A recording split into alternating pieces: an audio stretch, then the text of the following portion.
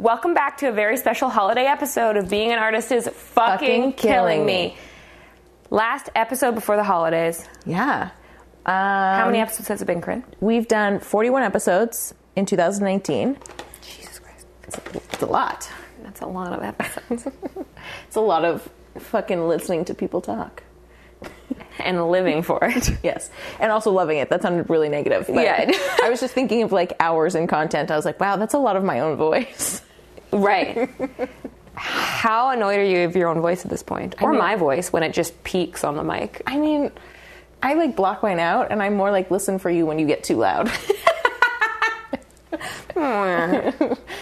just talks. And I get too excited. God. Yeah, it's fine. Out of those 41 episodes, we've had out of all the artists we've had, they've all been of different disciplines. Well, not all of them, but like over 10 different disciplines. Mm-hmm. So we've gotten lots of feedback from lots of different people in lots of different places of their lives, which is extremely interesting. Mm-hmm. If you haven't seen the Toronto Arts Council annual report, it's very well done. I read through it all, and I'm not saying that like, oh, I sat down and read it, but like whoever did the graphics and designs of it was also very good because it's all like, it's fun and easy to read, and it's not just a report, it's like... I'm very excited because if you are listening, you know that I'm currently doing my thesis for my master's, and part of my research is on what Toronto needs in terms of like what our audiences needs and why aren't we reaching certain audiences. And I know that the research isn't based off of like audience participation, but like the point of view from the artists. And so I'm really excited to incorporate it into my research this upcoming year. I think it came out at a really great time, and I'm really excited to like dive into all of that information and really analyze it. Mm-hmm. That's cool. Mm-hmm. Some of the key points are that 89% of Torontonians believe that the arts makes Toronto a better place to live. Half of our artists make under $30,000 a year. Preach. Yeah. 80% of Toronto's artists and arts workers believe that they cannot make a living wage, and 73% of those people have thought about leaving Toronto. Mm-hmm.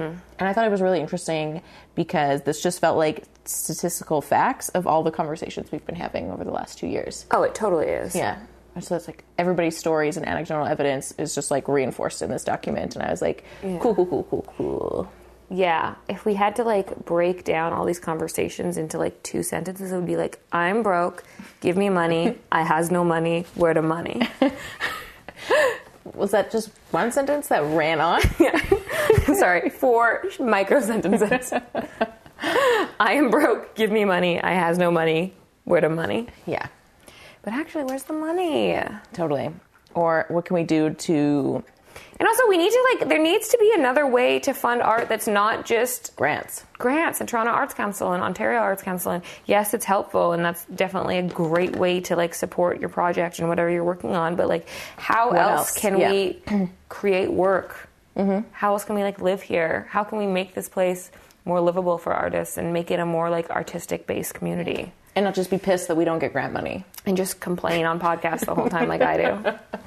Yeah. Youth of tomorrow, help us. Totally. We need some entrepreneurial artists to make spaces or something. Mm-hmm. Yeah. I have some very exciting news. Yes. The show that I've been working on for just about 6 or 8 months. Fuck, I don't even know anymore. 2 years. All right, everybody, grab a pen, grab your journal, grab your calendar, grab your computer, and put it in your drive right now. I've been working on a show for about 6 to 8 months for my upcoming master's thesis, and it is kind of a cool concept, at least I think so. January 16th, 17th, 18th at 8 p.m., Nostrovia will have its premiere, and it is an immersive dance show.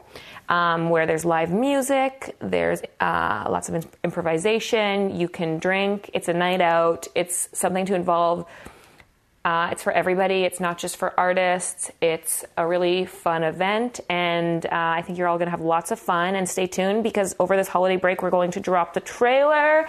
Yes. I would love it if you shared it, if you posted about it, and it will let you know about where you can get tickets, how you get tickets, and all that jazz. Did you say the location? Oh, no. That's all right. Just said it already. It's at the Peacock Public House. Perfect. It's on College Street. Super accessible by transit. Super accessible by transit, yeah. Right downtown. Tickets are going to be $25 for non-artists and $20 for artists, which may seem a little bit steep for some people, but it does involve more than dance. It's music. It's at a venue that's not a theater. And I want you all to think about it as like a night out. So if you're willing to spend that much on cover, going to a bar or to see a band, that's essentially what you're going to be doing here. So like a night at the Horseshoe, you pay $15 alone just to get in there to see, your friend's band. We have some great musicians that are going to be playing live music all night, and the performances happen over the course of the show. And it's really just like a fun atmosphere, and I think it's kind of an interesting concept that we're not really used to in Toronto. And so keep your eyes peeled for tickets, and if you have any questions, and just let me know. Yeah. Before we jump into our interview, we're just going to say thank you to all of our listeners who are new, have been with us since day one, who tune in, who rate us, who... Yes, and we also just got so many new listeners this past couple months, and it's been so nice hearing from all of you. Thank you all so much. It's true. Season 3 has been a great start, and we're fucking growing. And it doesn't go unnoticed that new people are showing up, which is amazing. Yes, and for those ride or dies that have been here since day one, thank you. Yeah. This week we have Roberto Sapienza, who is a theater guy, producer, actor, musical theater. He is the co-founder of Sapling Toronto. Here we go. Thank you. Hi, I'm Roberto Sapienza, and I am an actor and co-founder and artistic director of Sapling Toronto. So you just closed for The Boys. I did. When did it finish? It finished October 20th, Sunday matinee. It's an interesting way to end a show on a Sunday matinee, but it just worked out the way it did. It was a little anticlimactic. It was our biggest crowd either way, which was really nice. Oh, that's good. Well, we pushed to really fill, because of Sunday matinee. We were hoping that they would sell more to the other generation, because like the nights were full of like a younger audience, so then the matinees are typical, like older audience. But no, it was good. I would do a couple things differently. I learned a ton about, this was our first big show actually. So we were a brand new company. We've only been around for 2 years. And we learned a lot with this run. But I was super proud of my team. I couldn't have been more proud with the people that went in there. And then you can tell when you work on a project like this who's in love with this industry and who's not.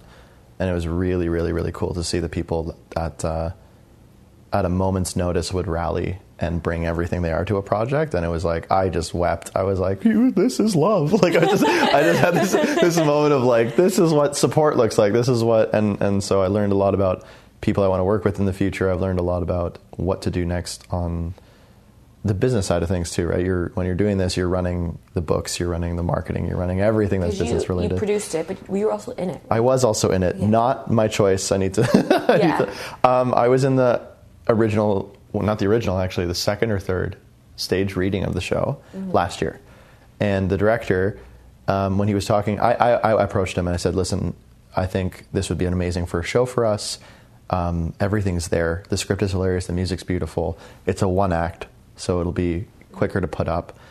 And I have to produce it. So, and he said, well, the condition is you can have the rights. I have to direct it, is the writer and lyricist and composer that said this, Eli Pasek. And we did our audition process. We looked for, I think we saw 85 people in 2 days, which was nice for an indie theater company. I'm like, that was a great turnout. I was really happy about that. We had our callbacks, we had everything. We had a cast. Ooh, maybe I should? Yeah, no, I'll talk about this. We did. We had a full cast. And then we had the fundraiser concert where Tom and Finn and I, as well as Emma Heidenheim, who was also in the original stage production, but Tom and I had a number again, and Tom was the original Larry and I was the original Jimmy, and neither of us were cast in this original cast, this new for the show. And Eli played the concert, we did our thing, and he looked up and he's like, I can't replace that chemistry. And so he asked us to come back. And I don't know the full process of that, because I don't want to seem like the producer that's like, I'm going to make a show, I'm starring a show, I'm going to do all those things. I am Lin-Manuel Miranda. No, I am not by any means, and I did not write this show. But I of course, when he asked me, I said I had to be in this. I loved it. It's everything I like about the 1920s and also modern humor. And It's great. I don't know if So you had that to answered fire the question. somebody? No. Oh. The cast was not, it was like in the pre-production preliminary casting process. Okay. And we still had like 2-3 names. I was still in a toss-up of the, maybe Jimmy. Right. But like, he's the producer, Right. sorts of things like that. So if someone else had came up, that would have been like If there was a an Jimmy in the unbelievable room. choice. Yeah. Yeah. Yeah. All right. That was the deal we made with, because I said, listen, I'll be behind the table during casting until, if I'm not being considered for Jimmy. And so I was not being considered for Jimmy because we needed a Jimmy to walk into the room. And based on Eli's eyes, he said the truest Jimmy was in the reading last year, and it was you. And that was really nice to hear. Yeah, I didn't pay him for that, I promise. Be like, give me $100, you know, put me in the show. No, we actually, Eli, myself, and Brian Kling is my co-producer and co-founder of the company. We worked for free. We did the whole production for free. I ate the cost of the actor too. We paid the actors, and I didn't take anything for Jimmy or a producer, and he didn't take anything for directing. So Wow. when you love it, Right. you want it up one way or another, and so you put your time into it because you believe it's worth it. The rest will come, I think. I believe. Yeah, fingers are so crossed on that one. Yeah. So from start to finish, it's Eli that wrote it, you said, right? Yeah, Eli Pasek. I'll say his name 100 times, otherwise he'll shoot me. No, I'm That's kidding. No, he's Eli Pasek, Elli. yeah, actually one L. No relation to Pasek and Paul. Yeah. It's how from start to finish. How long has the project been so far? I think he went since conception. Since he started it till you guys getting it. I think Can you give us he's- like a brief timeline? of Oof, everything? I think he's. This is a better question for him, but I think it's anywhere between 3 to 5 years old. He's done, I think, now 2 and 3 stage readings over the course. I think it actually was also done in New York, a stage reading of it, if I'm not mistaken. I might be mistaken. He might send me an email later. But he's been working on it for years, and then it's been through workshops, rewrites, stage readings, and then last year was the last stage reading, and then this is technically the Canadian premiere of the show. Nice. And that was a big step for us in so many ways, and big step for him. Upon opening night, he gave a beautiful speech to the audience that was there, which was, I didn't know until it was happening, which was beautiful though, and he was very moved. Our producer, Larry Silverberg, was very moved, and it just felt good. I can't talk about how proud I am of it. And yeah. I think it's super important for people to know how long projects take, so that when you're at the beginning stages of your career and you're like an emerging artist, you're like, why can't I make anything? Why can't I get something out? And then to hear people that are doing it be like, it takes 5 years. Yeah. It takes multiple rewrites and multiple casts and multiple stagings to get something right and to get it out there and to get it like good enough for an audience. Yep, and even still, sometimes as the writer, you might be biased and say it's still not good enough for an audience. Totally. You might have that first audience, you say it's crap, I got to redo it again. Yep. And in fact, he was adding lines until maybe 2-3 weeks of rehearsals, and he added a bit for the sailors. He changed some lines for Jimmy and Sarah. He changed moments. He shifted things around. Yeah. Up until like halfway through rehearsal. So it's ever changing, and theater for me is like the utmost representation of life, and life is ever changing too. So I mean, your product won't stop changing.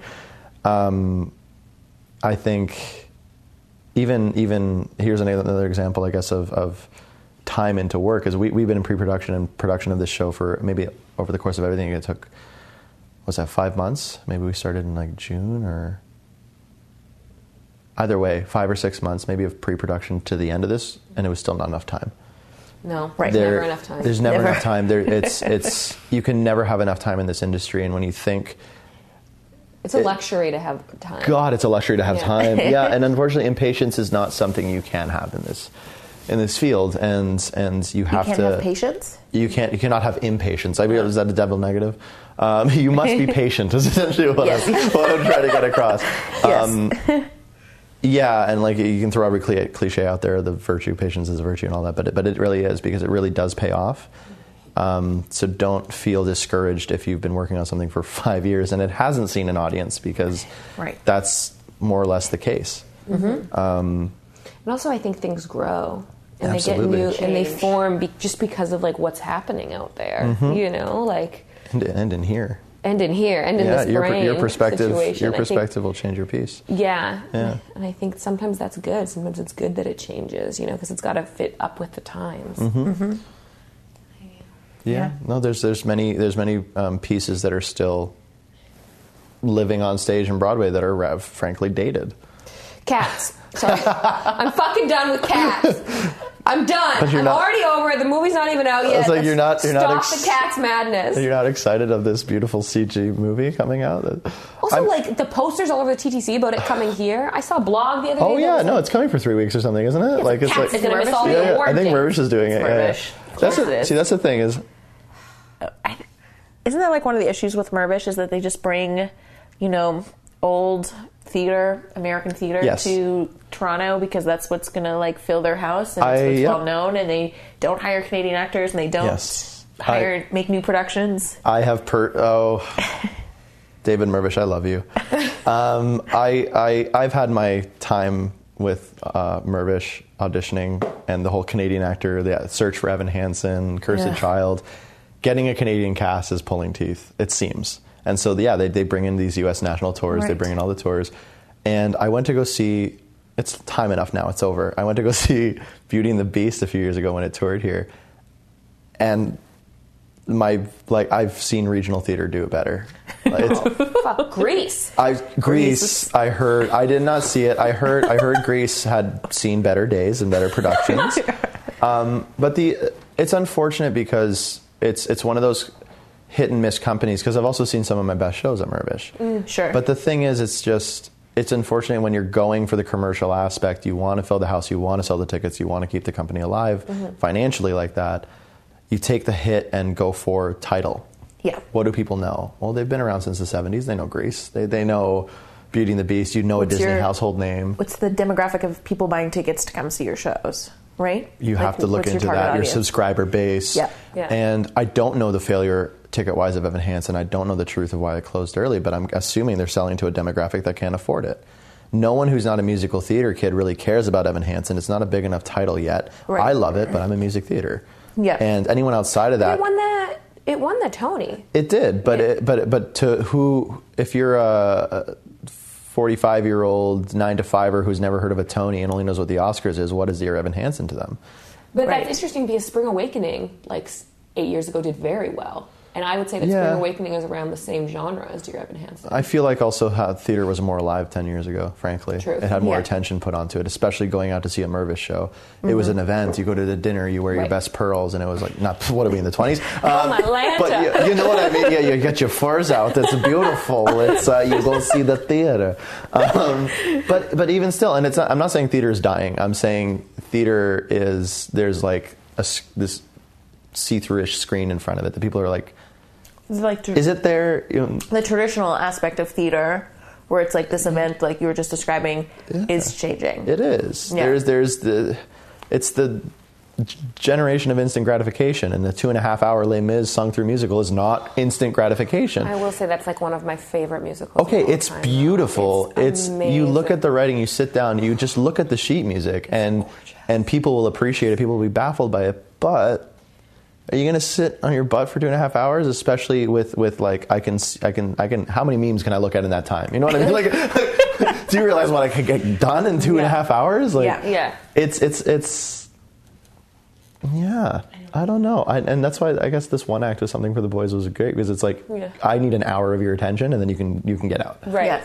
And I was just having this conversation actually yesterday with Peter Hinton, and we were talking about this, he directed opera for COC, and how opera is kind of this dying art that's people keep saying it's dying, it's it's going just towards this demographic, and then in 100 years is it still going to be there, or is it going to have to do something drastic, and comparing opera 50 years ago to ballet now, and if it's going to be the same. And I think all theater, so not even just musical theater, opera, ballet piece that's so campy, and musical theater, all these things are trying to morph and keep up, but also still sell tickets to the demographic that remembers it the best. Exactly.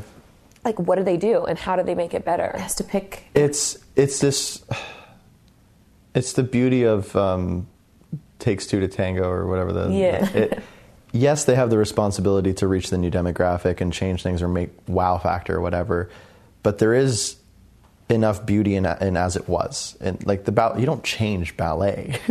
you learn acting, you learn Shakespeare, you learn dance, you learn ballet. You can change it maybe aesthetically, but like the terminology is the same. The dance moves are the same. The breathing's the same. The dancers go through the same training. So there's a responsibility in the next generation to go see the damn shows. And unfortunately, we've been caught up in, I don't have time, I don't have money, I don't have this. But then you do the whole like $4 Starbucks a day thing. And it's like, if you really want to go see the show, you'll go see the show. There are rush tickets, there's lotteries, there's things to do, there's ways to support the arts, but then you're complaining that it's dying. I'm a culprit, and I'm not going to see the next ballet show. The last ballet I saw was Alice in Wonderland like 6 years ago. I have never seen the ballet, you guys. But that's what I mean. And I also didn't grow up here.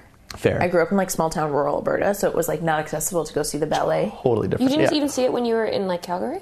No. That's insane to me.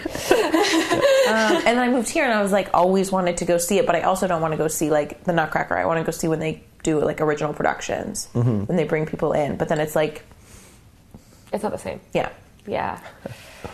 Right. Yeah. Sorry to interrupt. No. Conversation, please. I get on tangents and then I go. But I think there's ways for us to also do our piece. Is essentially what I'm saying. I think we can.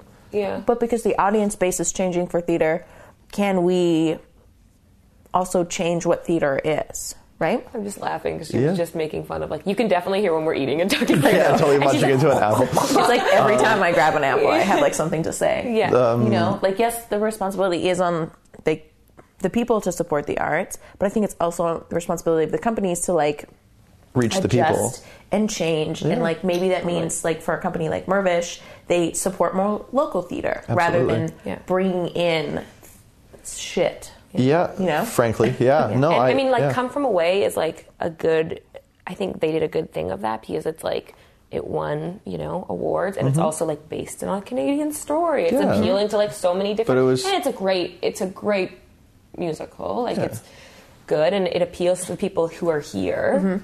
And I think that is like an excellent example. But like, how many of those productions can they find that are going to sell tickets, appeal to a large demographic, are like new? Right. You know? But how could they use their spaces or their resource to support community theater in other ways, is what I'm saying. Yeah, I mean, they have the space, they have the financial support. Yeah, there's not something running in that building every single day. No. You know? But also, like, there's extended programs they can do, and I'm sure they have relationships with other people to offer rental of spaces. New work curation. Like, I mean, like you said, Come From Away, it was Sheridan put that up. Like, they started it, they funded it. So why couldn't Mirvish do the same? And the truth is, the answer is they can. The short answer, I believe. Yeah. So why don't they? Right. Or like residencies, creation residencies, like offering theater space to table reads and research development and all that kind of stuff. Yeah, I think one of the closest things we have to that is what Stratford. Like, I mean, you can go to the Birmingham Conservatory. You can kind of go to school and get paid for. Well, 10 of you can every year. It's kind of like National Theatre School. Yeah, but it's that tough, like, treat it like a business, but then also create art. And it's like art and business have always butted heads. Right. And because at the end of the day, it's still like, well, we still need to make a profit. We still need to make money. It's what, Yeah. Right?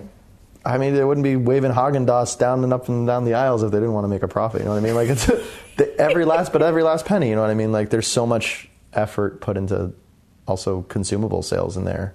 And it's like, that's part of their, you know, we took a hit at Boys because we couldn't sell alcohol on the premises without hiring their catering company, which means they would just get all the money. And there's no food or drink allowed in the theater. So the George Ignatieff, actually to anyone who wants to rent the George Ignatieff, if you're looking to do food and liquor sales or anything, don't rent that theater. You take a huge hit in sales. And the truth is we need the intermission with the bar sales, especially as an indie theater company. Right. And we couldn't do it.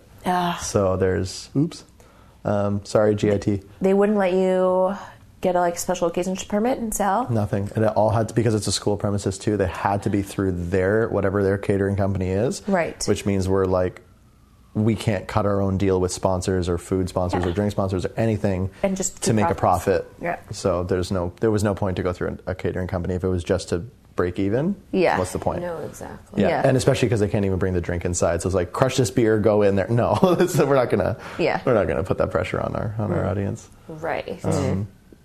That's like a weird thing. I feel like part of the fun of like going to theater and going out to a show is like, I'm gonna have a cocktail. Or Yeah. like, It's an experience, right? Yeah, totally. I like to be like a little bit hazy watching people sing, you know? It's kind of how like I like to be like a little microdosed when I go to the art museum. It's just like enhances It everything. just enhances everything. Yeah. Well, I mean, like, there's certain ways that it kind of lets down that first wall, right? Of just like, of like critic. yeah. Of Yeah, like, and you so just especially as an artist, you can like really like sit back. shut your critic brain off. Right? Totally, Yeah. which is very, very hard. Yeah, no, it's there. It's hard. It yells a lot, the critic brain. Yeah. Mine won't shut the hell up. I was like, we were just talking about this the other day because I went to a show and I was like really trying to just like enjoy it, and it was amazing and it was great. But also part of me was like, I don't know about this. Is this necessary? I don't know if this is relevant. Yeah. Is this dialogue making sense with the movement, or is it too on brand? Like, I think I started to think, I was like, am I a fucking pessimist? Like, am I just a really No, you're just human. critical person? And I'm like trying to sit back and relax, but you can't. Because you're surrounded by your peers, and it's, it's just like a weird... And you better have something to say about it afterwards, or else, because everybody's going to like talk about it. You need like one good thing to say to like your friend who did it. Yeah. And you need like one thing to say, one like bad or like one like questionable thing to say your friend after you leave. Yeah. And then you need like one thing like it's kind of like sassy and shady to say when you're like a little drunk later. You need like three main things to like talk about at all time when you leave a theater. As, Well, like, no wonder you're not paying attention to the show. You're finding your 3 cents. It's too much. That's what I'm saying. Yeah, no wonder you can't pay attention. It's like you're watching this, like let's say you're watching Les Mis, but your buddy's Mario. It's just like, okay, how can I tell him? And like mid-song, you're just like, okay, I got to tell him he's good at that song. Watch the show. I can't. Dude, it's so hard to enjoy when you're just like, you have friends in the show, or you're like trying to think, because they're going to ask you. You know they're saying just something to be nice when they're like, congratulations. It was a really, really, really successful first attempt. Yeah. You're like, you poured your heart out into the role, and someone's like, oh my God, the set. You're just like... Is that real facial hair? Yeah, it's like- wow, someone's growing a beard. Bitch, you came to see me. What do you? Yeah, no. There's the polite comments too, but that's what I mean. It's like this is it Canadian? This polite, like, can we not just talk to our friends and be critical and be like, I think you just have to like figure out how. Right, but I mean, like, it has to be constructive, and it can't be preference based. Yeah, right. I was in a rehearsal the other day, and someone came in and watched, and all of the feedback that they gave me was because of things that they like, that had no relevance to what I was working on, what I'm trying to experiment with, what my goals are. And I was like, cool. Don't care, you know? But like, you also have to be aware of your biases that you're bringing in. Right. And you have to look at things objectively. Absolutely. Because if you didn't like it because you're like, I don't like abstract, blah, blah, blah, blah, blah, or if you didn't like it because the dancers weren't highly technical, and you like highly technical movement, that's not... If that wasn't the goal, that wasn't the goal. Completely subjective. Yeah. No, you got to be very careful. It's true. So as long as you give your friends good feedback. No, always. I try to be honest too, and You kind of have to say like what you saw, not like what you like. It's like, this is what I saw. And I tend to also give feedback by asking them questions, so I also better understand what was going on. Totally. Because once you also get a bit of the behind the scenes, you're like, oh, that makes sense. Right. Also, when you get maybe it didn't come across, the director's vision didn't come across as an audience member, but then you talk to the actor and they tell you what's happening, and you're like, oh, it clicks, and maybe you miss something. Right. And that's okay too. It's And then also they have to reevaluate if it's not coming across to the audience, though.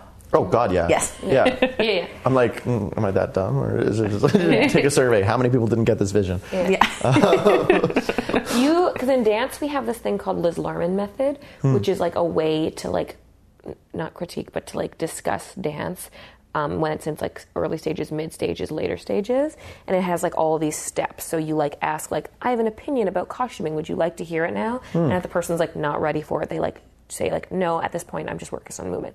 And there's like all these steps that you go through, and the first one is like what you saw. So just like non-biased comments, like I saw a lot of contrasting imagery. I saw a lot of like use of this, you know?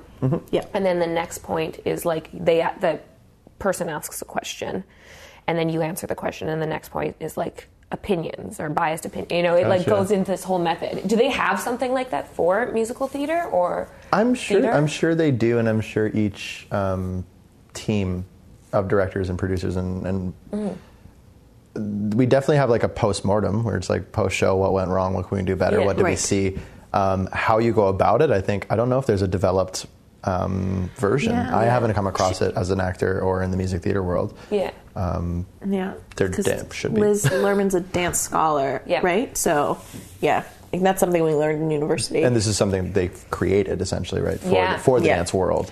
Yeah, but I'm just surprised that like no theater scholar has come up with a way to do it, which is around. I think like that method can be used. You can adapt it for sure. You can adapt it for any type of art that you're viewing. You know? Totally. Yeah, I'm sure there is forms of it somewhere that haven't donned a title yet, but I'm sure it boils down to communication, really, and I'm sure that's something that should be just taught in schools is communication, as well as there's lots of things that should be taught in schools. I cannot dive into the theater school. Oh God, those are like If you wanted to worry about like Rob's harsh opinions, just talk to him about theater school. I mean, did you even go to theater school if you're not like a little bit scarred from it? And jaded and angry and resentful. Just like, I think arts programs in general. Yeah. Well, they're money gobblers. It's all a business. It's. I just wish it was slightly less of a business, and like you do get teachers and profs and people that give a shit and really love it. But then you get the paychecks, the ones that are just like, I'm here to do this. And tenure. Fucking tenure. But like beyond tenure too, where it's also like just giving up or referencing things in the 80s that no longer apply. Right. Because they're no longer part of the community anymore, and they're not making work anymore. But they have this holier than thou. I was once this. Once upon a time, I made a show. Yeah. I read a Shakespeare book. Like fuck you. We all read a Shakespeare book. Sorry. We've all seen Leonardo DiCaprio in that. Yeah, movie. exactly. Yeah. I saw his Two Guns. That was relevant and fun. I didn't mind the movie. It was all right. It's a good movie. Yeah, it's a fun. They experiment with cool things. Yeah.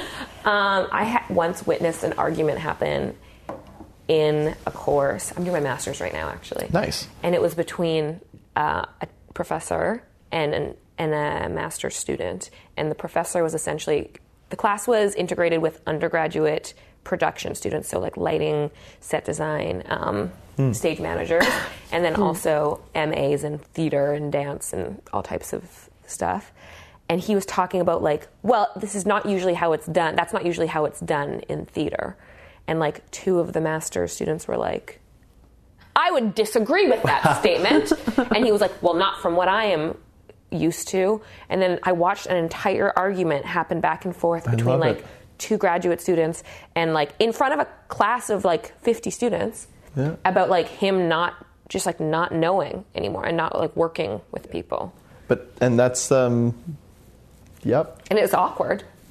And because, it's proud, and it's because you're kind of like witnessing someone realize that they're a dinosaur. Mm-hmm. Ooh.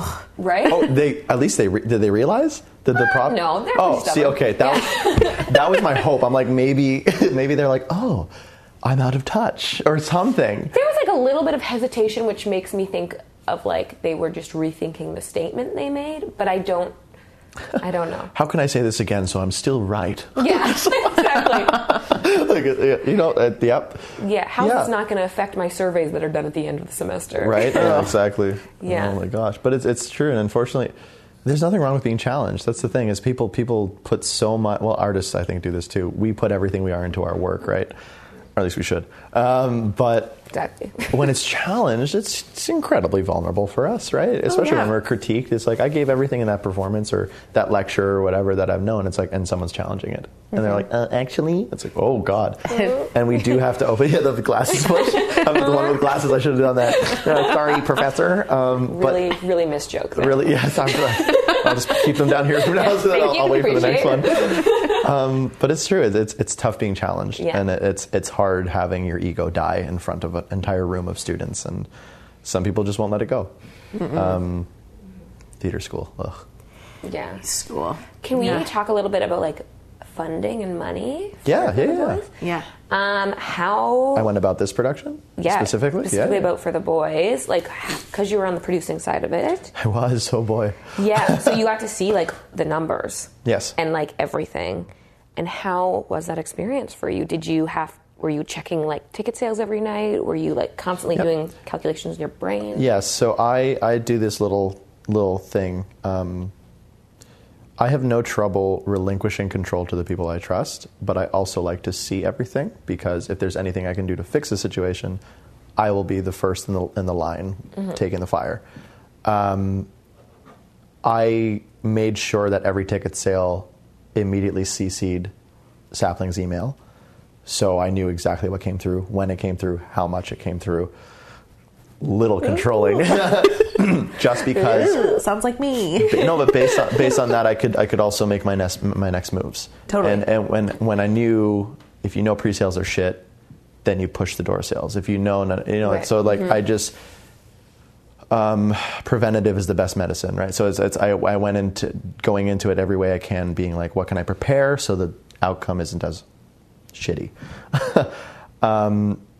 Ticket sales was hard, especially because it was a long run.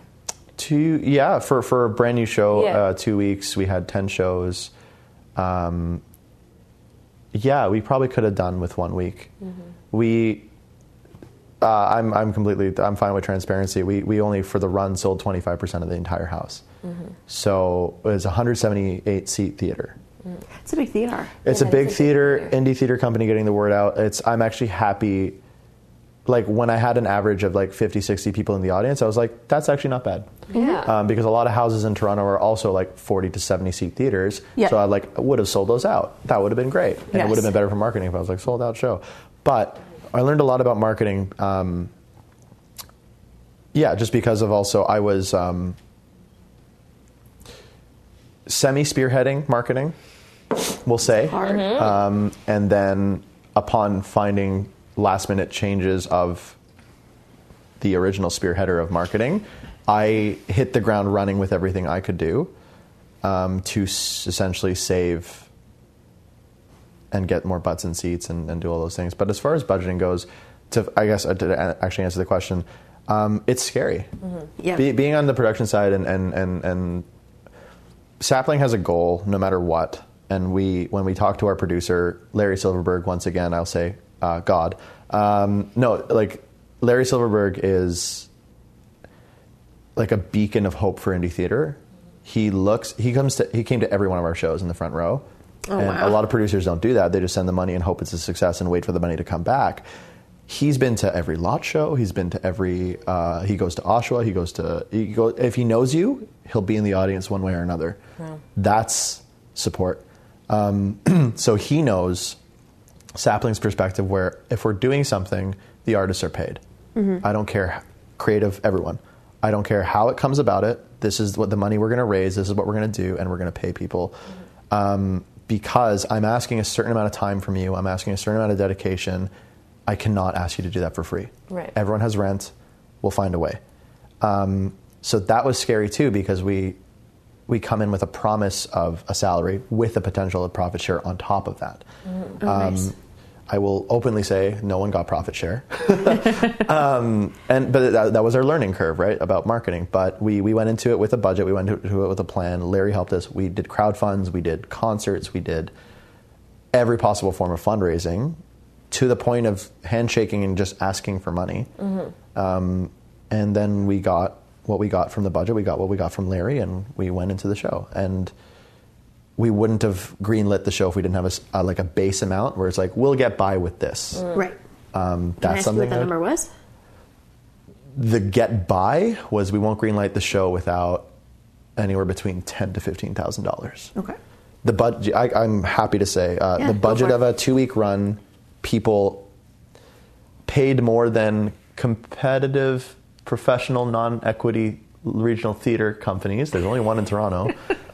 We went for competitive pricing, so we pay more than their contracts, which people have worked longer and more rehearsals for.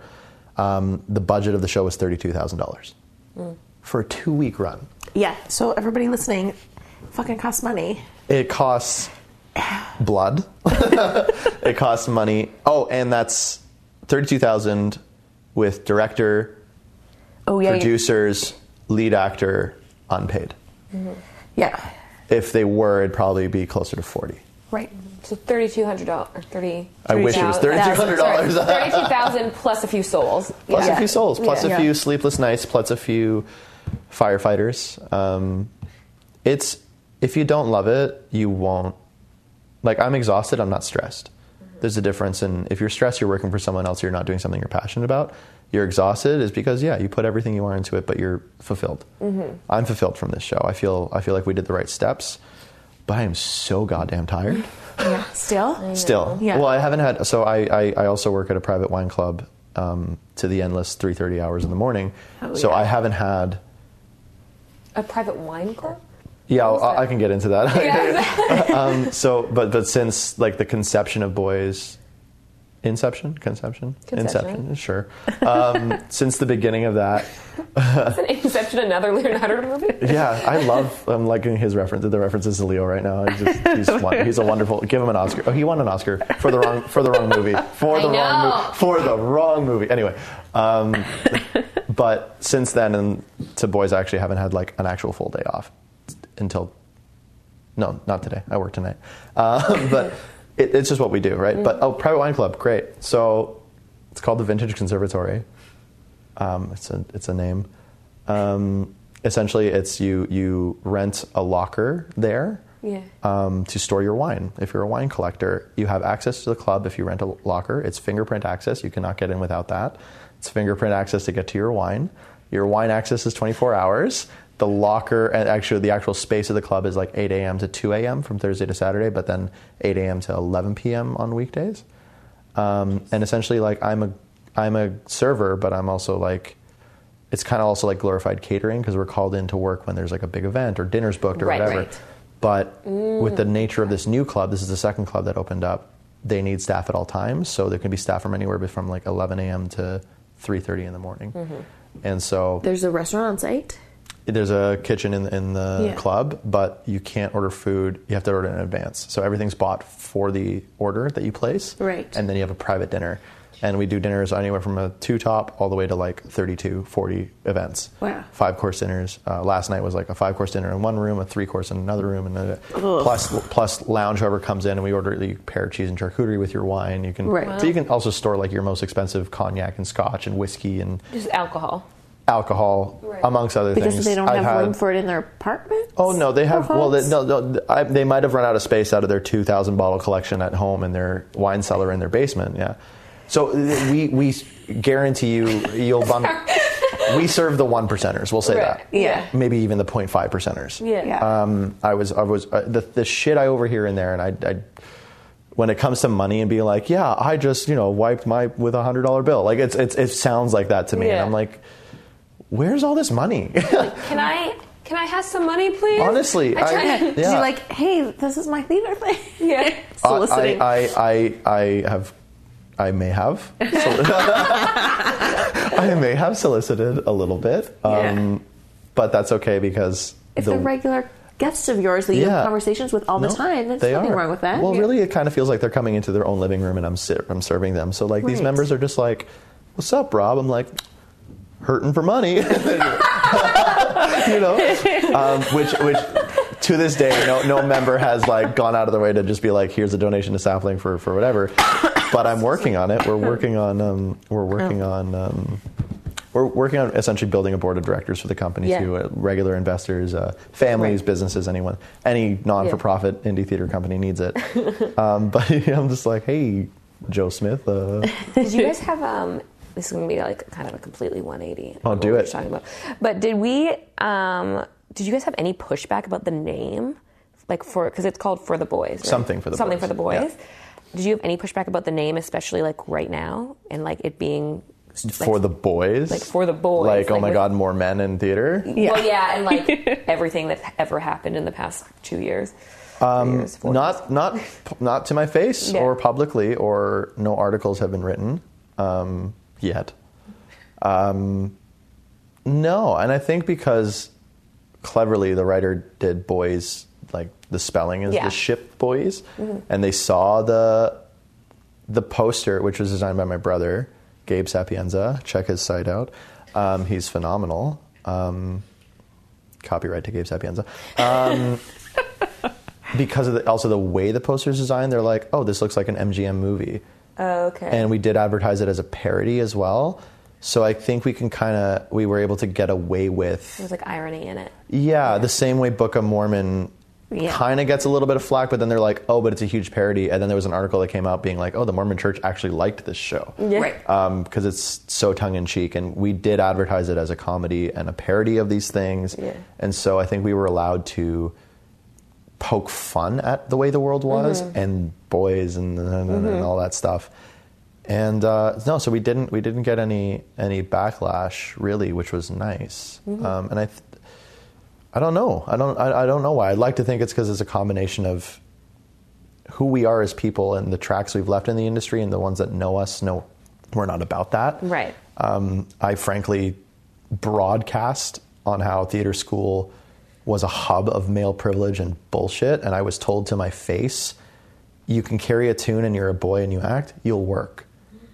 So I'm doing everything. I kid you not. So I'll say this loud. I'm an ally, an advocate, and I'm aware of everything that is my privilege. And was I weary about a title, Something with the Boys?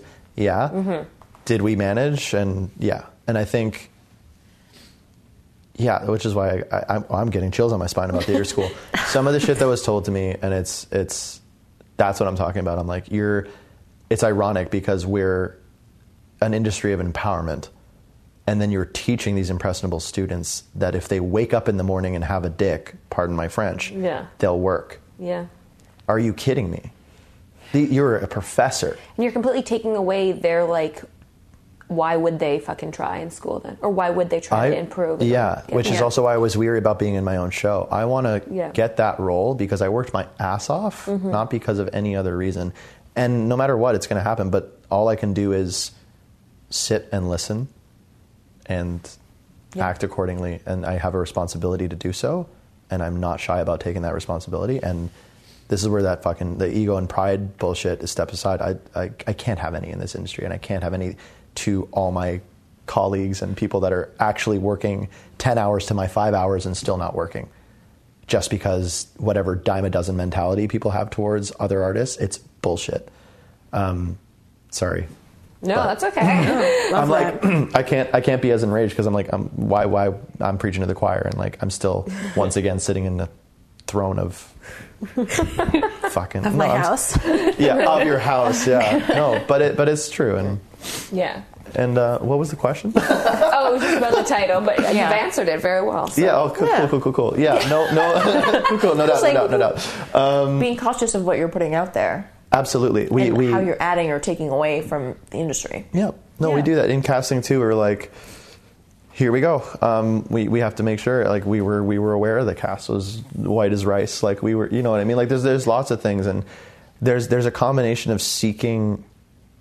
This is my question, and it's not so much like a statement being like, the pendulum is swinging the other way right now, where it's like inclusive casting is the priority, which it should be, because the industry is making up for years of idiocy. Right.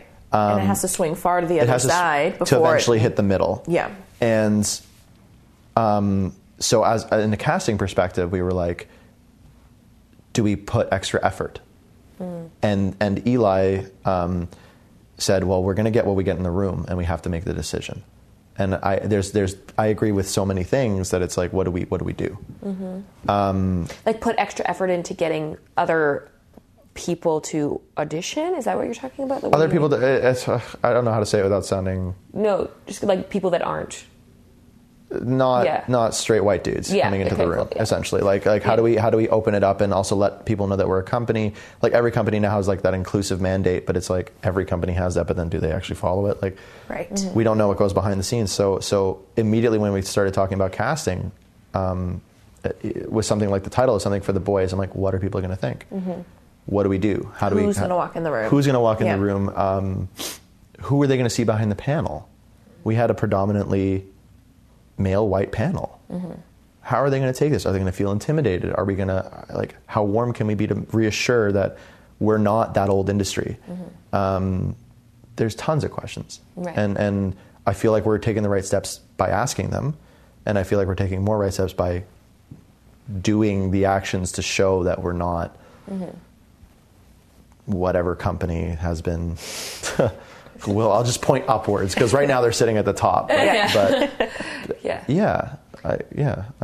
don't know how else to go. I went on a tangent again. No, that's great. It's like, it's also something when you think about like who is just like in your circle of artists too.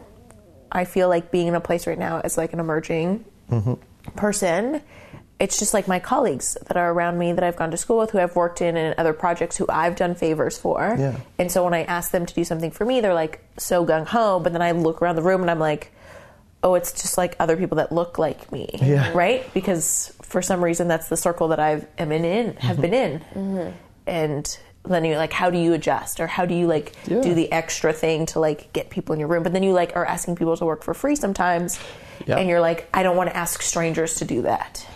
It's super hard. And also, like, what's your, especially to strangers, what's your credibility to them that is working for you for free worth it? Totally. What's your company like? They do a background check on you. They're like, what? Right. There's so much They at find stake. like one Instagram page. They're like, I don't know. Yeah, no. And the truth is, it's like, that's sort of what Sapling originally was founded to rebuild that sense of community. I wanted everything to feel like you go out and like, I always picture Sicily because I'm super Italian deep down inside. But you go and like every night during the summer, there's just this like feeling of, there's just like a festival. There's like these street vendors, there's artists performing, there's everything, but everyone just makes eye contact and talks to everyone. There are no strangers. You don't know who they are, but they're not a stranger. It's weird. And I'm like, why can't Toronto community, theater, art, dance, all of it, why can't it feel like that? And also, why aren't we more ahead? Like, as people that are like, we're theater people, we're art people, we're supposed to be like super hyper aware of everything, right? And we're supposed to be like the guiding change for everything else. And why is it like we're still like lagging a little bit? So, like, even with dance, I think about this. I'm like, you know, like, we're constantly in contact with our bodies. We should be like super aware of like the idea of like touch and like harassment and issues that happen. And it's like, we're just not. Like, everybody has a story about like something weird happening. Oh yeah. Like, why are we not? We're in an industry that's literally for us we're in an industry that like is constantly stating that we're like ahead of the times and this and this and this, and we are in some ways, but in other ways we're just like still like scraping by to like get on top or get ahead, and I don't know, Stepping on other people. The truth is, I think the idea is right, the industry is correct, the platforms are correct, the idea, like all of it's moving forward. People sometimes just are troubled. Sometimes people suck. Sometimes people need to go to therapy and don't. Sometimes, actually, we all do, frankly. Yeah, everyone needs to go to therapy. Like, no, actually, no, but it's there's unfortunately is the unpredictable thing about all of this is humanity, is people. Yeah. And actually, everyone I've spoken to has the same feeling. Why aren't we more ahead? Why aren't we all working together? And I just wish I want to put us all in the same room. I'm also curious about the lines that divide the different mediums. If that's like something that has to do with it, right? If you're like theater, if you're this, if you're that, if you're dance, it also like isolates your community a little more. You're like resources. Dance community, acting, singing community, film and TV community. Even the commercial community is different than the film and TV community, and it's the same medium. Yes. I'm trying to. So I my best friend growing up is now a videographer, editor. He's in the film area. He also has a puppet company. Brilliant. He won an honorary award from the Jim Henson Corporation. Like, he's doing it. He's doing a fantastic job. Stephen Dirks. Love you. And Taylor Toffelmeyer. Sorry. But we're working together to somehow blur that line. Yeah. Hi, puppy. Where I want to blur the film, TV, and theater line. Right. And when I say theater, I also include singing, dance, and everything else. And so what I kind of suckered him into, sorry, Dirks, I love you, is whenever we do a production, is he's actually giving us like that like Shrek Live on Broadway on Netflix feel for every show. So he filmed every single one. And we are going to eventually have that full edited version of it like it's a show, and then introduce the film watchers to theater that way. Interesting. And we want to try and bring in the worlds a little bit. Yeah. I think it should all be one beautiful art dog pile, like, but it's not yet either. Yeah. So. And all the funding platforms are separated, and Yeah, but also all the grant things are different too. Like grant hunting is also another story. We did that too for funding, and it's a nightmare. Did you get a grant? No. We had a grant. I didn't get a grant. Talking to people, have we ever had a discussion with anybody ever in Canada who's gotten a grant? So it's this weird, you know, the whole like, I'm applying for a job, but you need the experience, but I need the experience to get the job. And Yes. have the, That is the whole thing 100% grant writing. That's grant writing. So Yeah. it's like, oh, you're starting a new show? Great. Have you done any shows? No, but you need a grant? No, but you need to do a show to get a grant. But I need the grant to do the show. And it's like this whole vicious, stupid cycle. But now that we've done it and we filmed it all, now I have a platform to get a grant because I can show them a full hour-and-a-half feature filmed beautifully. You know what I mean? It's like, Totally. but to do that, we had to sweat blood. Like You had to spend $40,000. Right? Yeah. Of whose money? Larry Silverberg, thank you. You know, And I donated a kidney. Yeah. Yeah. In fact, I'm feeling a little lightheaded right now. No, but it's like, yeah. But we do it. We love it. We love it. We do. Yeah, Otherwise, of course. if I didn't love it, I wouldn't be here. I'd be working. If there's anything else you could do, you would probably be there. I would. And I had this. I wouldn't call it an epiphany. It was like a slow burn. It was like, oh, I really love this. Do I? Yeah. Like it was just like this discouraged, like I do, because it's like my exhausted choice of life. But it's like I really do love it, and it's. I hope everyone feels the same that's in here. Because if you're not, I mean, like, go be happy. Yeah. You know, Totally. Go be happy. Go be happy. There's so many of us that want to express something, that want to share something, and they make us fight for a platform. And I say they, I don't know who they are. I don't know who you are out there who's making us fight for a little bit of money or a smaller piece of the pie, while the 1%ers I serve are like, one of them last night was like, watching people work is exhausting me. I shit you not, word for word. I was like, you drinking their 1995 like $1,000 bottle of wine, and I was like, I was polishing a glass. The thing in a movie when like someone's polishing a glass and just snaps it. Like I've done that so many times. You're like, my hands. What Honestly, am I capable of? I've cut my hands on beautiful crystal. No, and it's just unfortunate. I just want to marry those worlds together, and the people that are bored with so much money and nothing to do, I have something to do with that money. Like You got to make those relationships. Yeah, I'm trying. Trust me, and I'm going to share those relationships. I promise. Once I make them, I have no problem sharing. That's the thing. Is like, your success is not my failure. That is a huge thing that I need to push in the industry. And I think a lot of people need to look at it like that more. They need to. We're all climbing the same damn mountain. Learn from the ones above you. Yes. Help the ones underneath you with some Right. gear. You're not failing because someone else booked the gig. No. You are not failing. You are just biding your time. Keep practicing. Keep going. You are not failing. Yes. Or if you are considering it failing, it's because you're learning. Right. I wonder where we learn that. We don't learn it in school, I'll tell you that. It's just jealous. I keep going back to this. Yeah. He has a lot of qualms about school. Because Yeah. they treated the end result as the graded yes or no, you pass or fail. This is the song, you get your 80% or whatever. How do you grade art? Anyway, so you Exactly. get your thing, but they never commend you for the failure and the process and the growth. And that is the Yeah. true thing that you should grade, not the end product. Right. Also, I they don't- never like grade you against yourself. It's against your fucking class, your colleagues, peers. which has nothing to do with And you. I'm sorry, but like, what? It's set up for failure. Yeah. We were in a class of 2 boys and 14 girls. We were in the smaller term, and the theme we were chosen is like all the people have to sing a song from the same musical. You're going to hear the same song 8 times for the poor girls, and the 2 guys get the spotlight of like, it's bullshit. It's Yeah. constructed to make you fail and not the learning fail. Yeah. It's like, oh, why didn't you do better? I'm like, I don't know, because I heard the song 8 times. It's like, how am I supposed to do it my way when it was back to back? Right. Complaining for something I shouldn't be. You know what I mean? Like, Ugh. just watching it, it's painful because I just, yeah. Which is, I think school, they should dismantle some of the theater schools, maybe in Toronto, maybe in Oakville, maybe in the world, and create a space. I just think intimacy workshops should be happening every year in every school, theater, art, ever. Yep. Yeah. My worst intimacy. Yep. Intimacy treat it training like fight combat. It's crazy to me that it doesn't fight happen. Combat? Fight combat. Yeah, fight combat. Treat it like fight. Yeah. No, treat it like stage combat. No, I was on the. I have a nice story about that. My 2 leads in a musical that I worked on at a regional theater company, The Lot. They get away with so much shit. I'll just say that out loud. Everyone knows that. They get away with so much safety issues and other things. But anyway, at the time, the 2 leads of the show, there's an intimacy thing. They have to kiss. The lead girl was talking to the lead man, and they said, how do you want to go about this? The director's just like, oh, just do it already. No, I don't. No.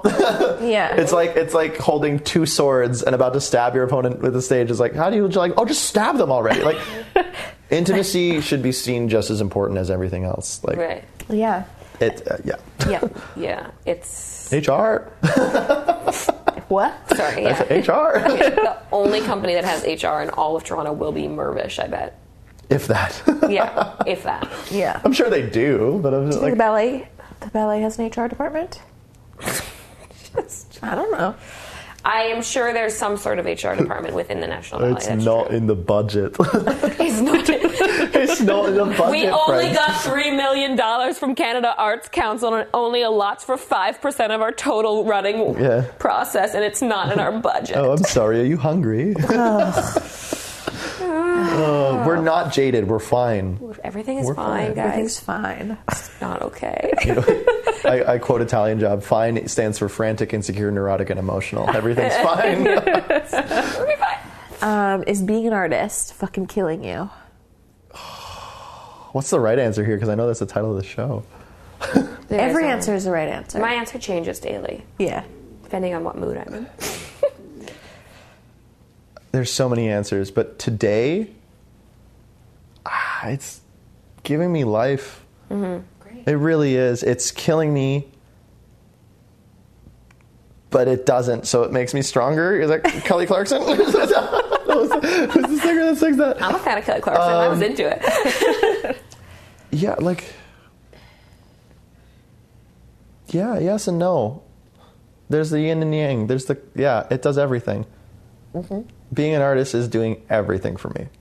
Positive and negative, which turns for me just positive. It spins it a different way.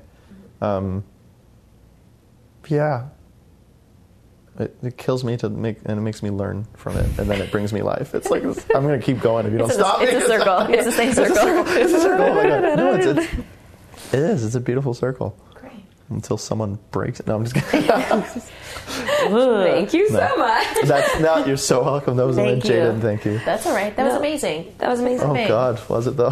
Yeah, it definitely was. My critic brain is now turning on Do you have for things to talk myself. about? Just No. No. Thanks everybody for listening. Please go follow us on Facebook, Instagram, Twitter. Leave us a review. Tell us what you think. We want all of the thoughts. Send us an email if you want. We really appreciate when we get lovely emails or bad emails. We don't care. We just love it. You can find... What's your Instagram and everything? Oh gosh, Roberto.Sapienza Yeah. is my Instagram, or Sapling Toronto is the Sapling page. Yeah. Cool. And go check them out there.